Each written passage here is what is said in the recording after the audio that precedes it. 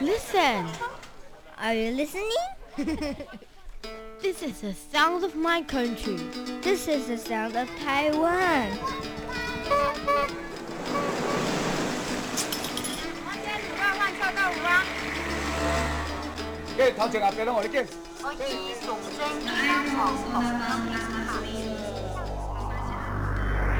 Taiwan, a small island with a whole world of sounds. Thanks so much for joining us today here on Radio Taiwan International. Up ahead this hour, it's hashtag Taiwan highlights and in the spotlight. But first, we invite you to join us for a brand new episode of Here in Taiwan.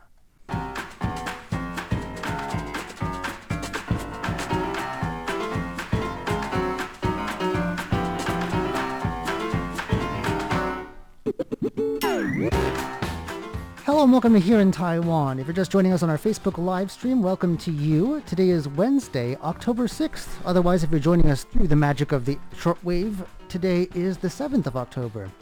I'm John Ventrias, and joining me here today in the studio, we've got Tomasz Koper and Leslie Liao. Hey. Hello. In just a moment, we're going to be telling you about a really cute Taiwan Formosan black bear related story.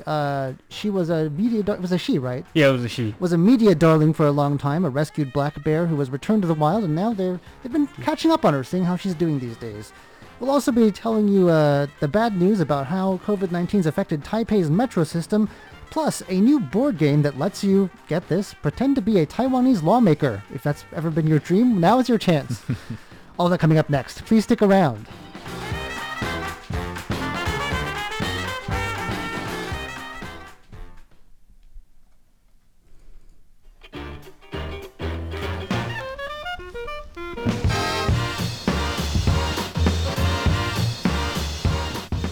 Well, when it comes to Formosan black bears, there's hardly a more famous specimen here in Taiwan than little Mulas, although I guess she's not so little anymore, huh? When they rescued her, she was a baby, though, right? They did rescue her when she was a baby. In 2019, she was discovered in Taitung County's Guangyuan village.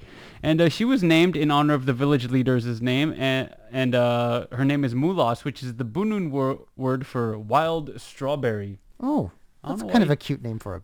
Yeah, but do bears eat strawberries? I wonder. I think they eat a lot of, a bit of everything. Yeah, I guess so. I guess they're kind of omnivores, right? So what happened was, this Mulas was only about a few months old when she was found, and then she was given to the Taitung Forest District Office, which raised the cub for 10 months. And then they released her back into the wild in May of last year, and she was fitted with a GPS tracking collar. Oh, that's how they were able to find her. That was how they were able to find her. And get this is some high-tech collar stuff, because the collar apparently has a remote release. So you press a button and the collar just kind of falls off. Oh, isn't that a bit like litter, though? I guess so. Maybe it's biodegradable. So what happened was they collected 405 days of data on Mulas before they removed the collar in June. And the Forest Bureau actually released her movements for those of you who are curious. Not her latest movements, I guess. We're now in October. No, these are back in June. So I guess that way no one, like hunters and whatever, can't track her down. They just kind of have a general idea of where she's been. Yeah, and their black bears, Tony, Formosan black bears are quite elusive. Yeah, they like to hide. They're afraid of people. They avoid people. And the only way they really get caught are like in traps and stuff like that. Yeah, unfortunately, hunters' traps do often maim them. Yeah. So during her time being collared, Mulas covered more than 314 kilometers. Wow. And she climbed the daily equivalent of 100 flight of stairs in vertical altitude. That's a healthy bear, I guess. That's a really healthy bear. Just climbing up trees? Huh? Just climbing up trees or hillsides? I guess hillsides, right? I mean, she was just altitude. scaling the mountains. And it was evident that at first the little black bear was unfamiliar with her surroundings. So early data did not show a direct pattern to her movements. She was just kind of like learning the mountain and where she's like, okay, been in captivity for the past 10 months. Got to figure out this new place. And that's what she did. But by wintertime, she settled into on a warm south-facing cliff with easy access to water. So this bear is following all the rules of civilization, right? You got to settle in your water. Prime real estate. Prime real estate. And she grew more active in the fall to prepare for winter. So I guess Do black bears hibernate? No, I understand that they don't. Yeah, Taiwan's pretty... We're too warm for Is there a that. need to hibernate in Taiwan? I don't We're think too so. warm for that, yeah. Yeah. By late June, she had settled into a pattern, and then her handlers at the Forestry Bureau were just like, well, she's not showing us anything we don't know already, so they released the collar, and a team was sent to retrieve it, John. Okay, There good. you So they go. didn't just leave it as e-waste. No. Yeah, I mean, I guess once she demonstrated that she had the necessary survival skills, you don't need to track her anymore. Yeah. And what happened was there's a short video now about the collar retrieval, which was dropped around 3 kilometers where she was released, which is not that far, considering she traversed like more than 300 kilometers. And there's a longer documentary about Mulas, which is hopefully about black bear conservation. I do love black bears. They are very nice. Unfortunately, like much of Taiwan's wildlife, probably not in the most pristine of states. Yeah, but they are I do love them very much. They're sort of our symbol here. The one at the Taipei Zoo is getting a little old, though. Oh, I haven't been there a long Yeah, time. she's been getting old. She's got a little bit of mange, and then there's signs that say, "Black bear is getting old. Please do not make any do not disturb the bear." Old lady, please. Yeah, pretty much. It's just Don't like old disturb lady, the old lady. at work.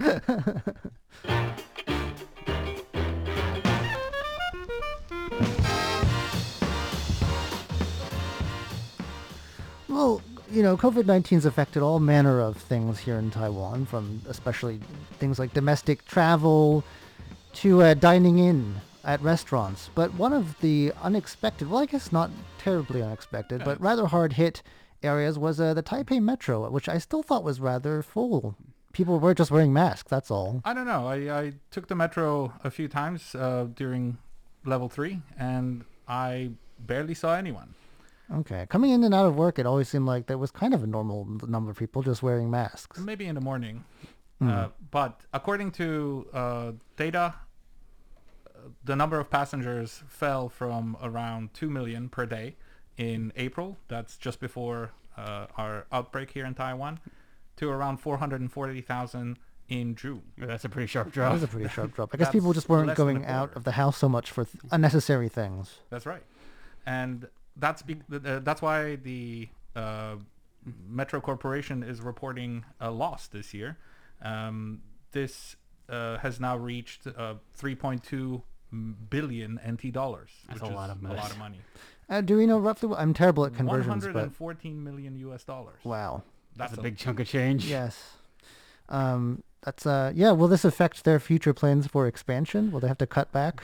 Yes, they have put a halt on recruitment. They will probably get rid or restructure some of their properties, and postpone non-essential engineering work.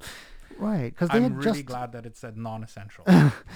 yeah, no, we don't. We do want the essential things Yes. taken care of. Yeah, and they just, I think, in the last year or two, opened a new line too. So it's probably That's got to right, be yeah. feeling it. Have you taken the new line? Yeah, a couple times. I have not, actually. Now that you guys mention it, I it's have not pretty taken nice. it.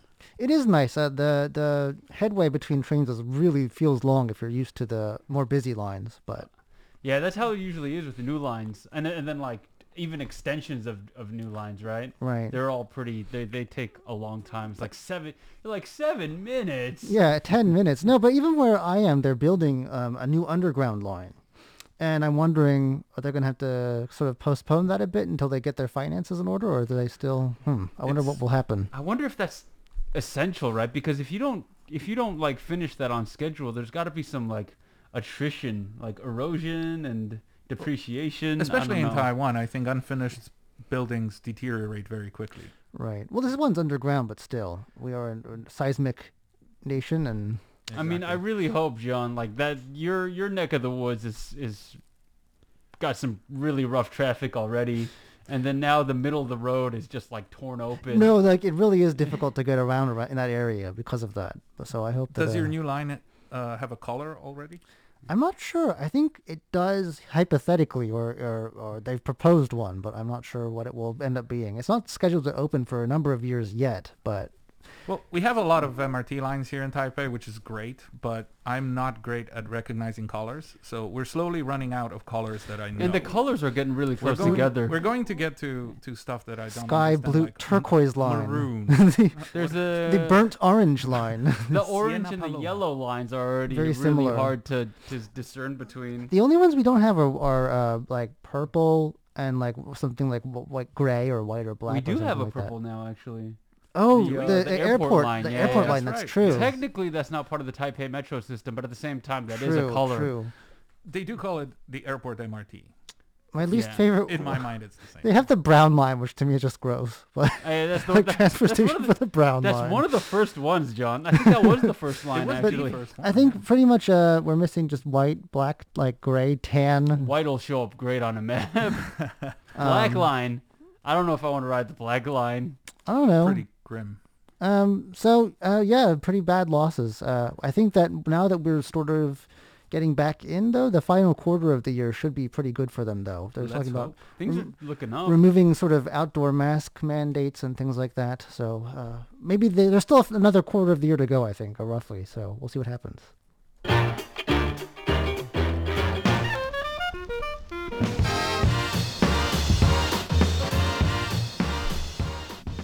Well, maybe not all of our listeners are familiar with Schoolhouse Rock, but I'm just reading this thinking I'm just a Bill. I'm Are just you- a bear. Our American listeners will sitting understand. Here on Capitol Hill. That's a pretty good impression. Thank you.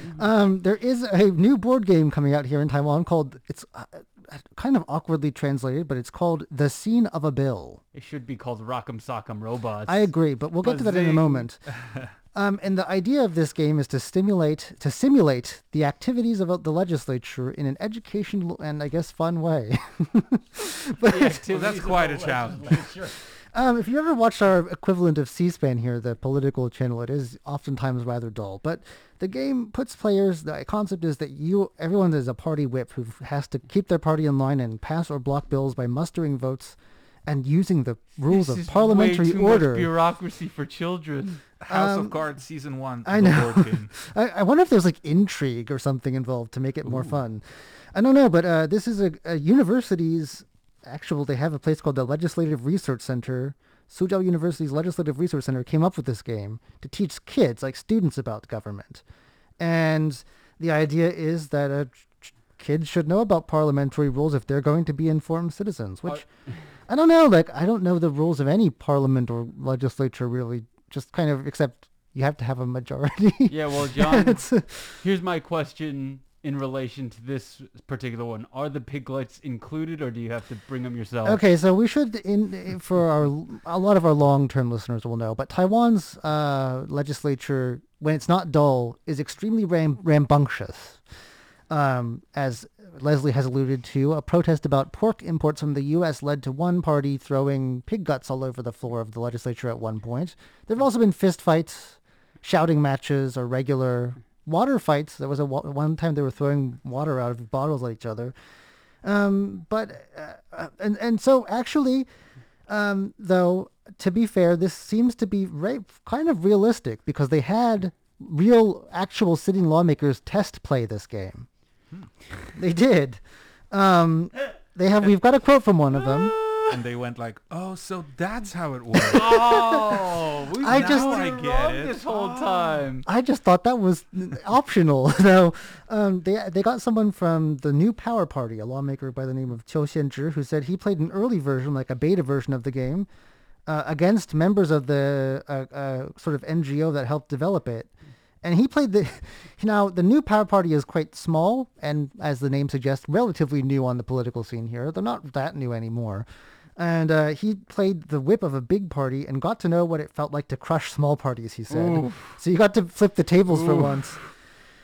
He said he believes the game will work and help educate people on how the legislature works. And he does nod to the fact that things there can be chaotic, noting that he says that, Taiwan's democracy still has a long way to go. And he talked about a recent general interpellation session that got into a shouting match, and that was so rowdy that he could not even hear himself talk.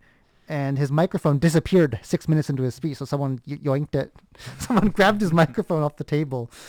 Like John said, it's usually pretty dull, but it goes from 0 to 100 in like Real fast. 0.3 seconds. The extremes. What's the craziest thing you've seen, Tomasz? Because we've already discussed Yeah. this Fist recently. fights, I think. Fist Fist fights fights? were the most intense. Now, you're from Poland. Does that happen in the Polish? No. Same? No, it doesn't. Also, I congratulate you on your knowledge of Polish politics and the parliamentary process. People shout at each other in the same but they don't fight. And I have not seen pig guts or other guts. being Giant thrown around. blown up inflatable paper mache pigs. 'Cause that's part of. They did bring decorations that time too. It was They a bit did. chaotic.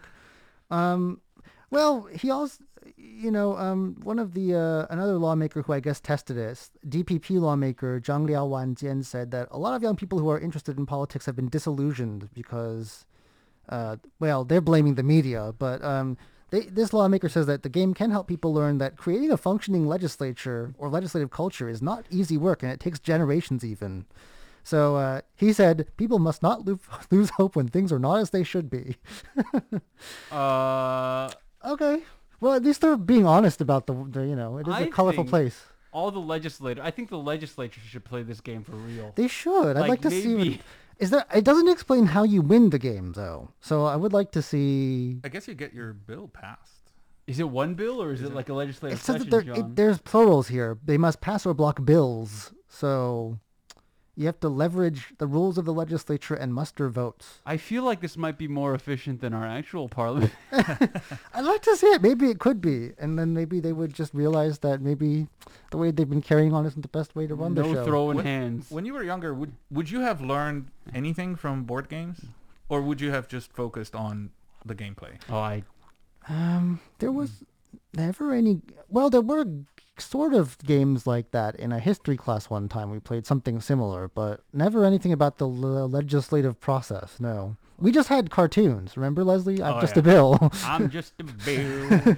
Even I have seen that. You've Oh, you've seen one? that? It's a Okay, we thought beautiful that one. might be lost on some of our No, it's- listeners, but No. Well, I mean, I don't know about other listeners, but yeah, I've seen it on YouTube or something. that was our bringing. Well, I guess it's all different in different parts of the world. Here you've got a board game, so there you go. There was a similar thing in Poland a few years ago where a group of people, a foundation as well, I think, came up with a board game that was teaching kids about food and material shortages in Poland before 1989.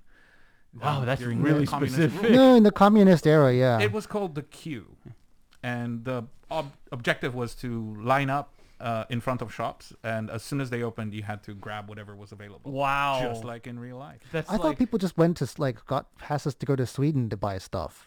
Well, wherever. once they got to Sweden, they tended not to come back. I'm sure they got a lot of stuff when they were there. They didn't bring it back. Oh, it's fun. It's a different approach to education then.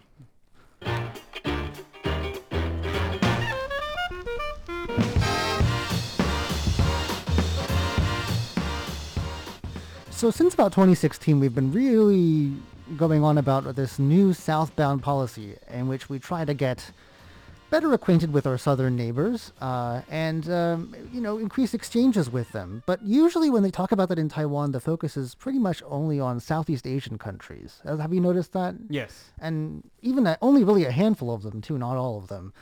But there is one big exception to that, and that is India. And in the field of education in particular, contact with India and Taiwan is surging. Did you know that since 2016, the number of Indian students here has increased by more than 110%? Oh, wow. That's great. And I haven't been in university or anything for a very long time, so I haven't noticed. But they've got more than 20 Taiwan education centers throughout India that helps them learn Mandarin, I guess, before they come here, but also expose them, those tempting higher education opportunities. I think a lot of us, even here at RTI, studied in Taiwan and then just kind of never left. So I think we're hopefully hooked them on Taiwan. And it says that it's a relatively new thing to have a large number of Indian students here, but the country is one of the world's largest sources of foreign students these days. In 2019, there were more than 750,000 Indians studying abroad. It doesn't say what proportion of those were here. And I think COVID-19 has affected those numbers, but it's a few thousand. So it's also, because we've got this additional idea that we're going to be bilingual in English by 2030. It says here that and scholarships combined have attracted Indian students. That used to be a problem. I once had to take a class completely in Chinese on ancient bronzes because that was the only thing available. Bronzes? They didn't have enough English language classes, and I was not at that level at that point. It was pretty awful. John, you're well versed in metallurgy? Well, I had to be to pass. And it says that there's new education policy adopted in India last year that's liberalized collaboration between Indian and foreign universities. So the hope is to see Taiwanese universities forge collaboration with their Indian counterparts. Yeah, when I was here, the foreign students were almost exclusively either from Europe or the U.S. or else Japan. Right. A lot of Asian exchange students and foreign students. I wonder how many of these students are coming over from India, our RTI listeners, because I don't know. India makes up a large percent of our Well, that's why I listener thought it might be base. interesting to them, especially because, the ties are growing. And there's also a lot of academic talk about not just bringing in students, but having the professors and the researchers get in touch with one another, particularly the Indian Department of Science and Technology. They have a joint call every year for research projects. And so there's a lot of chances for communication here. And Great. yeah, and I think what a lot of it seems to be, they mention here India's National Association of Software and Service Companies, and a lot of the people who end up staying, I think, work in the IT or high tech fields. Yeah. So yeah, it's really great to see that unless you're in university, you probably don't notice very much. But once, for instance, every year when they celebrate Holi, there's a whole bunch of young Indian students who really lay back loose. Have you taken part in that before, where they throw the ink at each other? I haven't. No. I haven't, but I know every year there's like now a Taiwan Appreciation Day in the Indian community here. It's like, huge. Yeah, they just ride. They have a massive party. motorcycles. Yeah, and they're just like, "Thank you, Taiwan," and we're just like, "We didn't do anything, but you're welcome." We didn't do anything, but you're welcome. So Well, yeah, if you're in India and if you're considering a college, give Taiwan a try. would you recommend it? You've done student studies here. I would. It's a great experience. It brought me here, and I liked it so much that I never left. That's the same story with me. They get you. They really get you. Mm-hmm. Do we have any comments while we're at it before we head out have today? Douglas North coming in from us, and then there's Nazir Aziz who says Assalamu alaikum, and Jessica Chang, our editor, says hi. Oh, hi from downstairs. Hi from downstairs. He says Nazir Aziz asks any tension. Now I'm not 100% sure what. Any tension, that- like legislative among tension? us or I don't think so. in the room? No, No, we're good. I don't feel any tension. We chilling. We doing okay. Yeah. Yeah. At the legislative yuan, probably. At the legislative. That's always the case, though. That's always the case. That's part but of the game. Yeah, as far as comments go, pretty quiet today. Okay. Wait, Marcin. Oh no. Could you help me? Oh, hi, Marcin. Marcin Jerzewski. Yezhevsky. He says about 2,200 Indian students study in Taiwan, mainly in STEM fields. Right. I know, like a lot of the high tech companies in Hsinchu, which is about an hour and a half or so from, they hire Indian workers in large numbers. Gotta love it. So yeah, it's a great time in relations not only between Taiwan and Southeast Asia, but that southbound policy means South Asia as well. Yeah, thanks Marcin for chiming in with his expertise. I mean, Right, yeah. we're trying to find the latest number here. We love it when you guys chime in. because it looks like it's gone down since COVID, but still 110%, not bad. It's pretty good. Stash recently interviewed Marcin. Yes. And Marcin is a very, very knowledgeable person with a lot of information available right away. Well, chime on in, Marcin, whenever you want to, whenever you Please do. can. And leave a like. All right, well, that just about does it for today's edition of Here in Taiwan. Thanks so much to everyone who joined us on Facebook and left us a comment. I'm John Van Trieste. Leslie Liao. And I'm Tomasz Koper. Stay tuned next, because coming up, we've got hashtag Taiwan, oh, I can't even remember now. Hashtag Taiwan and highlights, and in the Highlights. spotlight. We have excellent programming, whatever it is.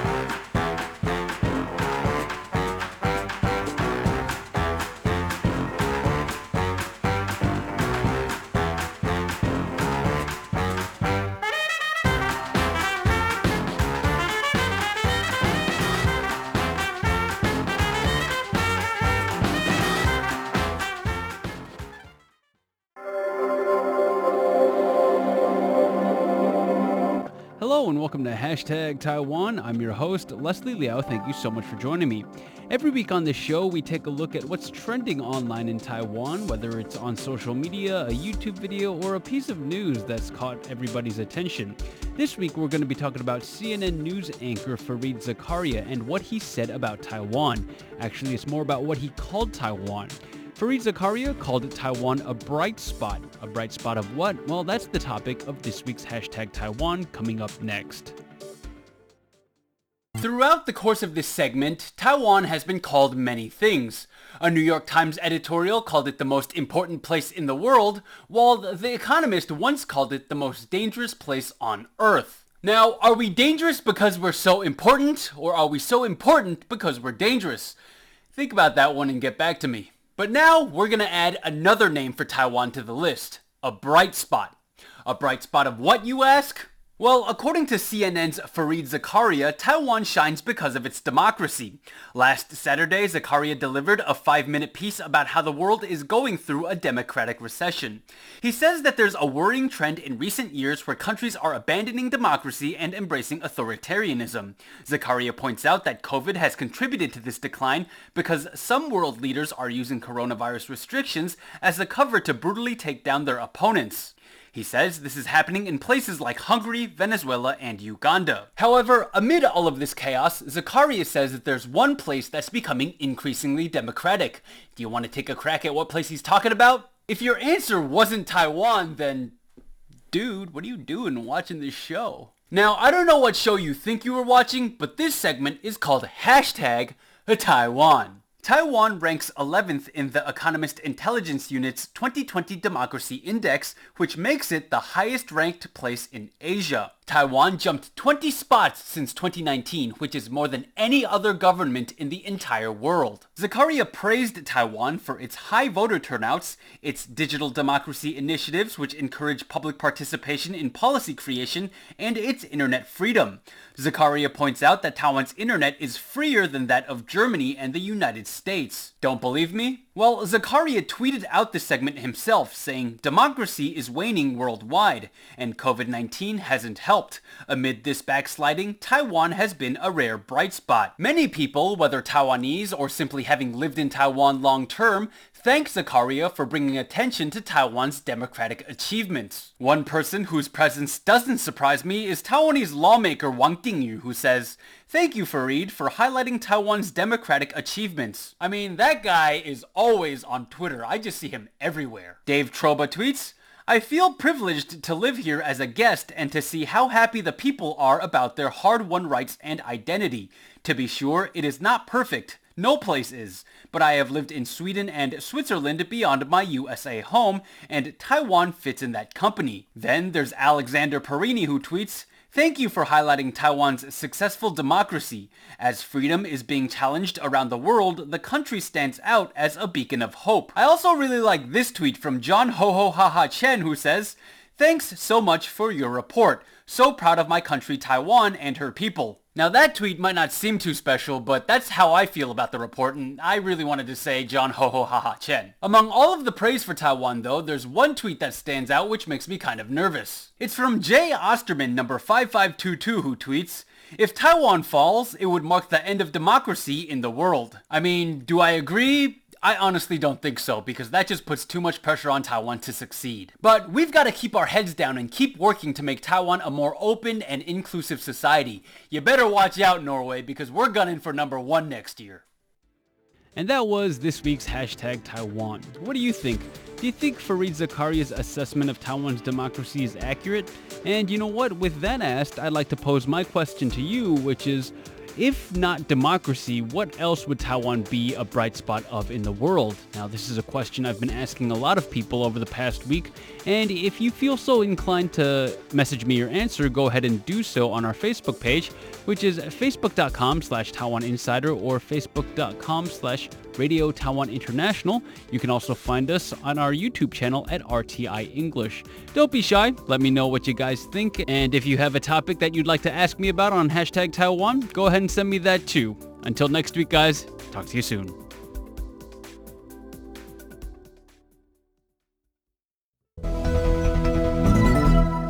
Taiwan's largest opposition party, the KMT, just elected former New Taipei City Mayor Eric Zhu as its chairman. Now, what does Zhu's election mean for the KMT? Well, Stash Butler spoke with political scientist Song Wen-Di to find out more. What values does Eric Zhu represent, and what does his victory tell us about the KMT and its membership? I think Eric Zhu probably, just in brief, represents stability and continuity. Stability as in KMT's party unity. For a long time, it's been seen as the establishment candidate, or almost a candidate of inevitability, almost. And he's been considered the heir apparent to the last KMT president, President Ma, for more or less a decade already. And if you look at those people who stand behind him or around him during election rallies, you can see that he has very bifactional, almost omnifactional support, more than any other candidate in the race this time. So that's the unity part. And I think in terms of policy stance, again, he represents probably the closest thing to President Ma Ying-jeou's stance on Taiwan's position in U.S.-China relationships. The slogan people often refer to is 亲美和路, or basically staying on the good side of both U.S. and China. And that's been the position for President Ma and also for Mr. Zhu as well. I mean, you mentioned the issue of China. I mean, very highly significantly, Eric Zhu exchanged letters with Chinese President Xi Jinping, with Xi congratulating him on his victory. What does this mean for Eric Zhu's approach to ties with China, and how do you expect the party's approach to China-Taiwan ties to change under his leadership? Given that President Tsai Ing-wen, the current DPP president, represent a more U.S.-heavy approach. So Eric Zhu represent a revision from that, moving closer to the center, if not the center, and slightly China-friendly side in that sort of U.S.-China spectrum. He also represents a slight revision to the Chinese side of the spectrum, even compared with the current chairman, Johnny Chiang, Jiang Qichen, for example.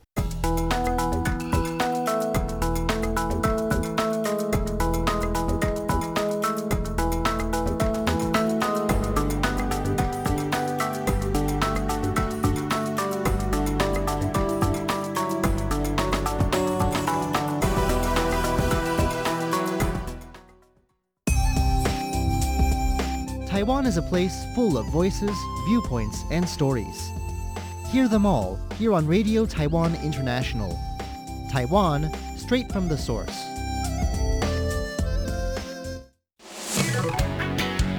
Ladies and gentlemen, here's Shirley Lin with In the Spotlight.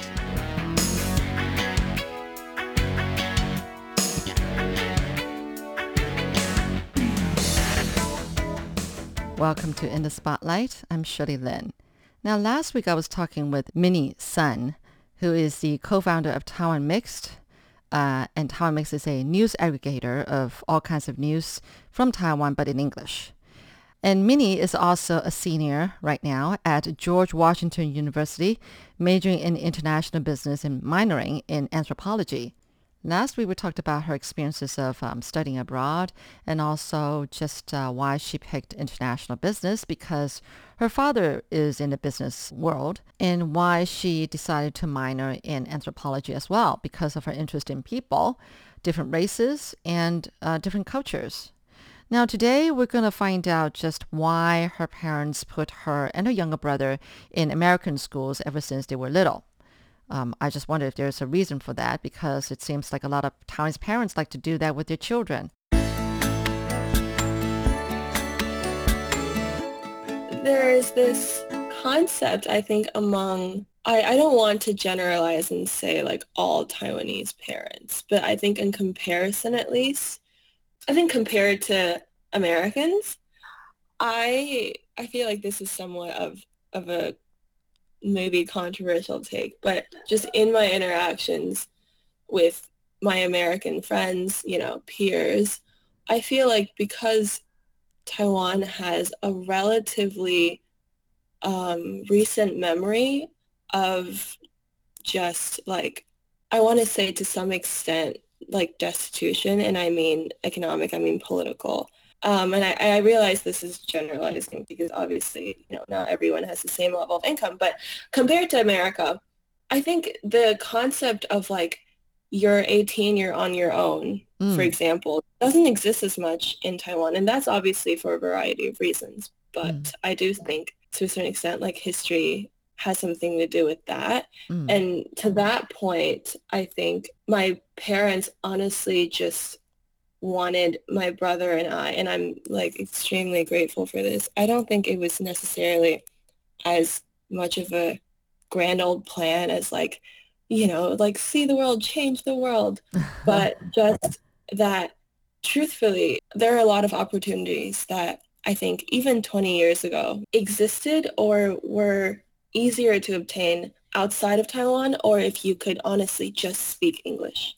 I think from my interactions with my parents and my relatives that's why, I don't think it was especially profound. I think it was just genuinely wanting my brother and I to have more doors open. So do your parents speak English?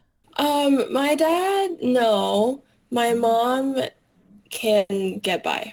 You said that you kind of grew up not really knowing what to study in college, but then because your dad, so then you said, okay, so I'll study international business. But the thing is that you co-founded Taiwan Mixed. Now that's something pretty outstanding for someone like you, I think. I think. Thank you for saying that.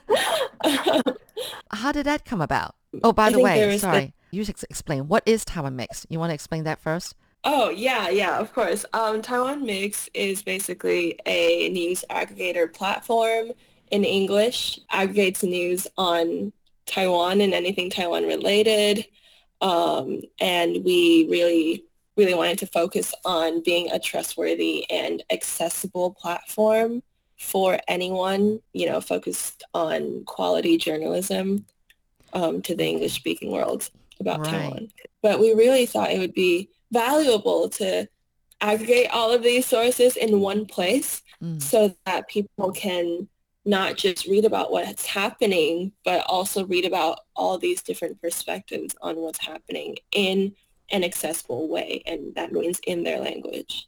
So what do you think about Taiwan Mix right now? I mean, are you satisfied with what it's doing and what it's offering? What have you heard from people who maybe subscribe to Taiwan Mixed? I've honestly, I manage most of the social media. Okay. And I hear, I wouldn't say a lot, but I hear a good amount of, thank yous from time to time. And truthfully, that makes me very happy because I feel like, we're doing, like what we set out to do is actually benefiting people.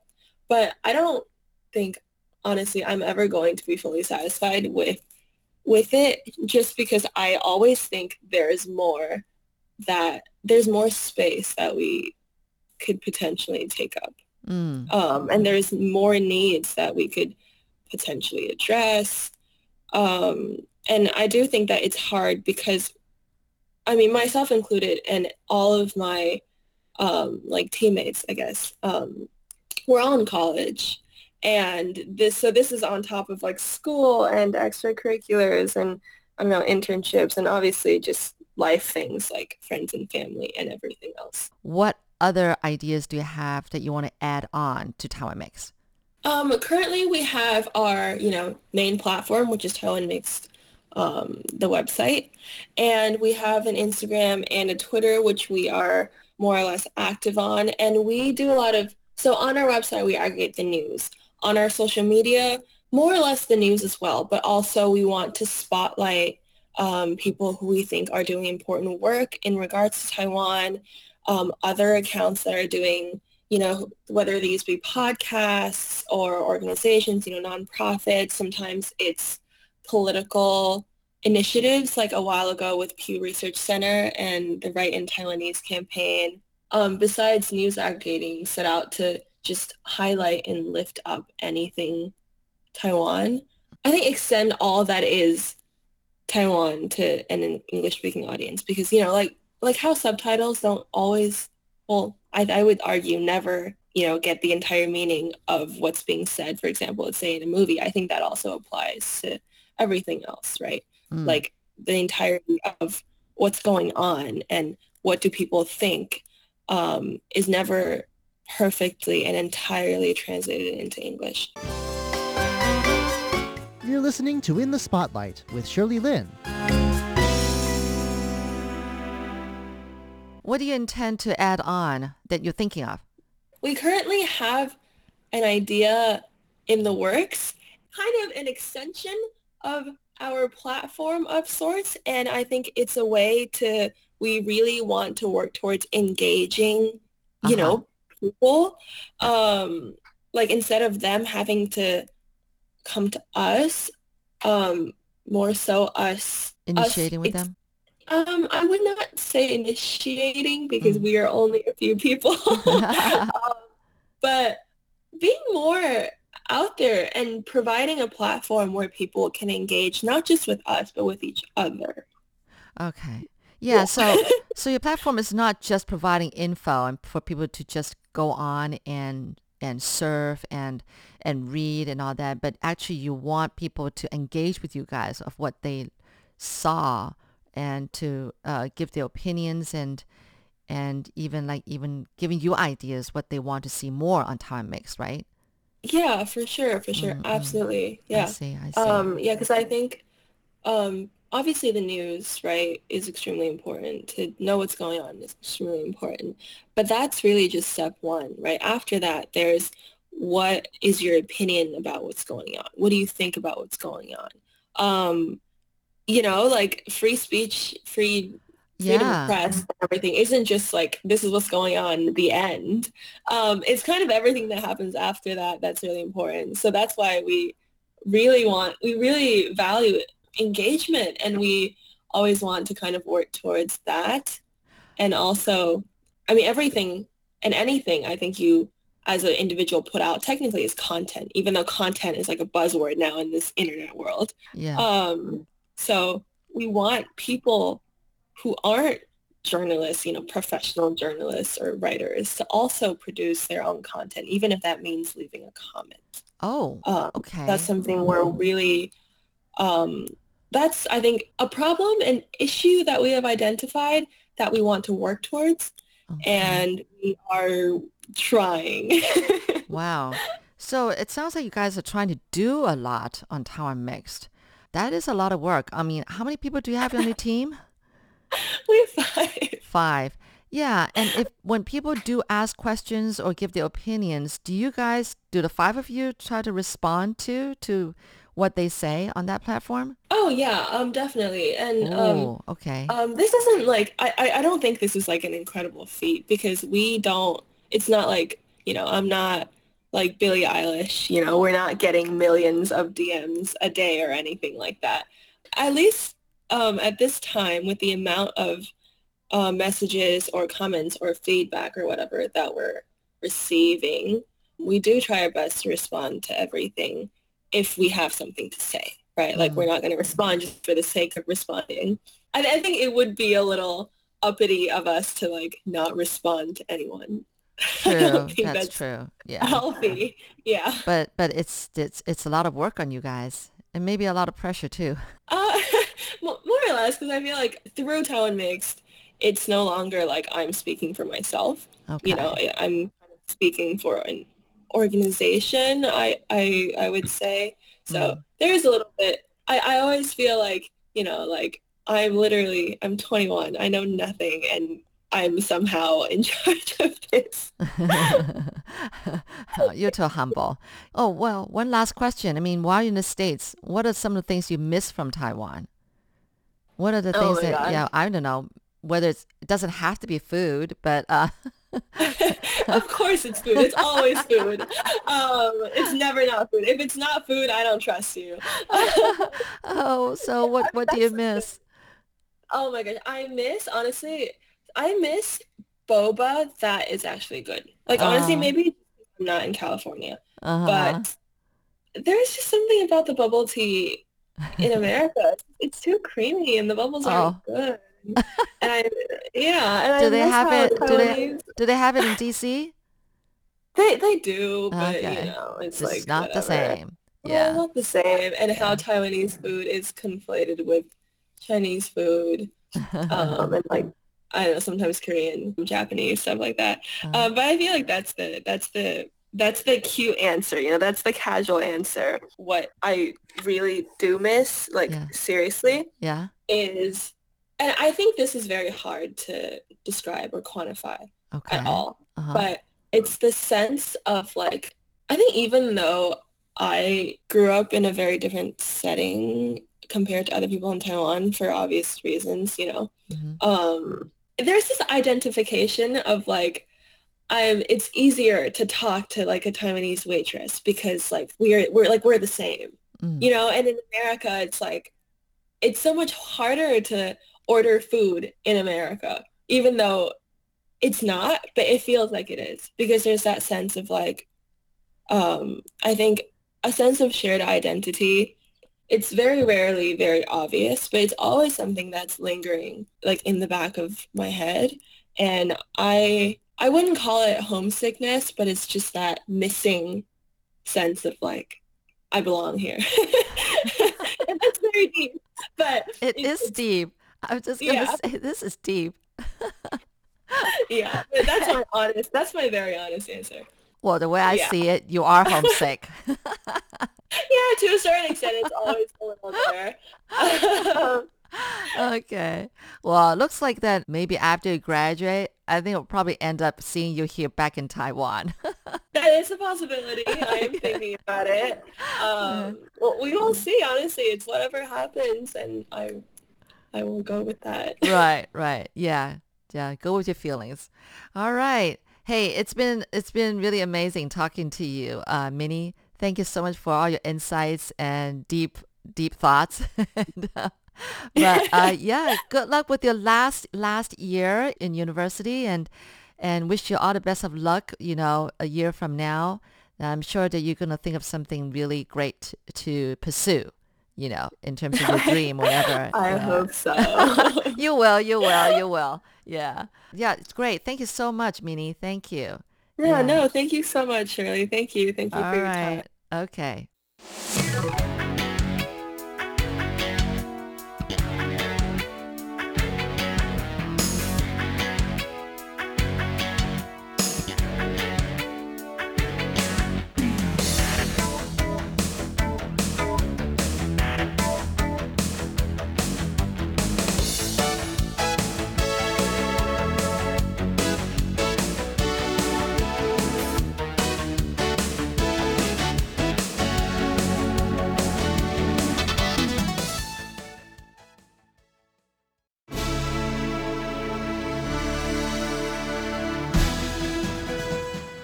Thank you for listening to Radio Taiwan International, broadcasting from Taipei, Taiwan. Check out our website at english.rti.org.tw. Again, that's english.rti.org.tw for the latest news and features from Taiwan. You can also listen to our programs and watch videos as well. Our 60-minute English language program can also be heard every day at the following times and frequencies. In southern China and South Asia from 1600 to 1700 UTC on 9405 kHz. Again, that's in southern China and South Asia from 1600 to 1700 UTC on 9405 kHz. And in Southeast Asia from 0300 to 0400 UTC on 15320 kHz. Again, that's in Southeast Asia from 0300 to 0400 UTC on 15320 kHz. We'd love to hear from you. Please send your comments to P.O. Box 123-199, Taipei, Taiwan. Again, that's P.O. Box 123-199, Taipei, Taiwan. Or send an email to rti@rti.org.tw. Again, that's rti@rti.org.tw. Also, visit us on Facebook. The address is fb.me/Radio Taiwan International. Once again, on Facebook, we're located at fb.me/Radio Taiwan International for videos, photos, and news of interest from Taiwan. Thank you once again for listening to Radio Taiwan International.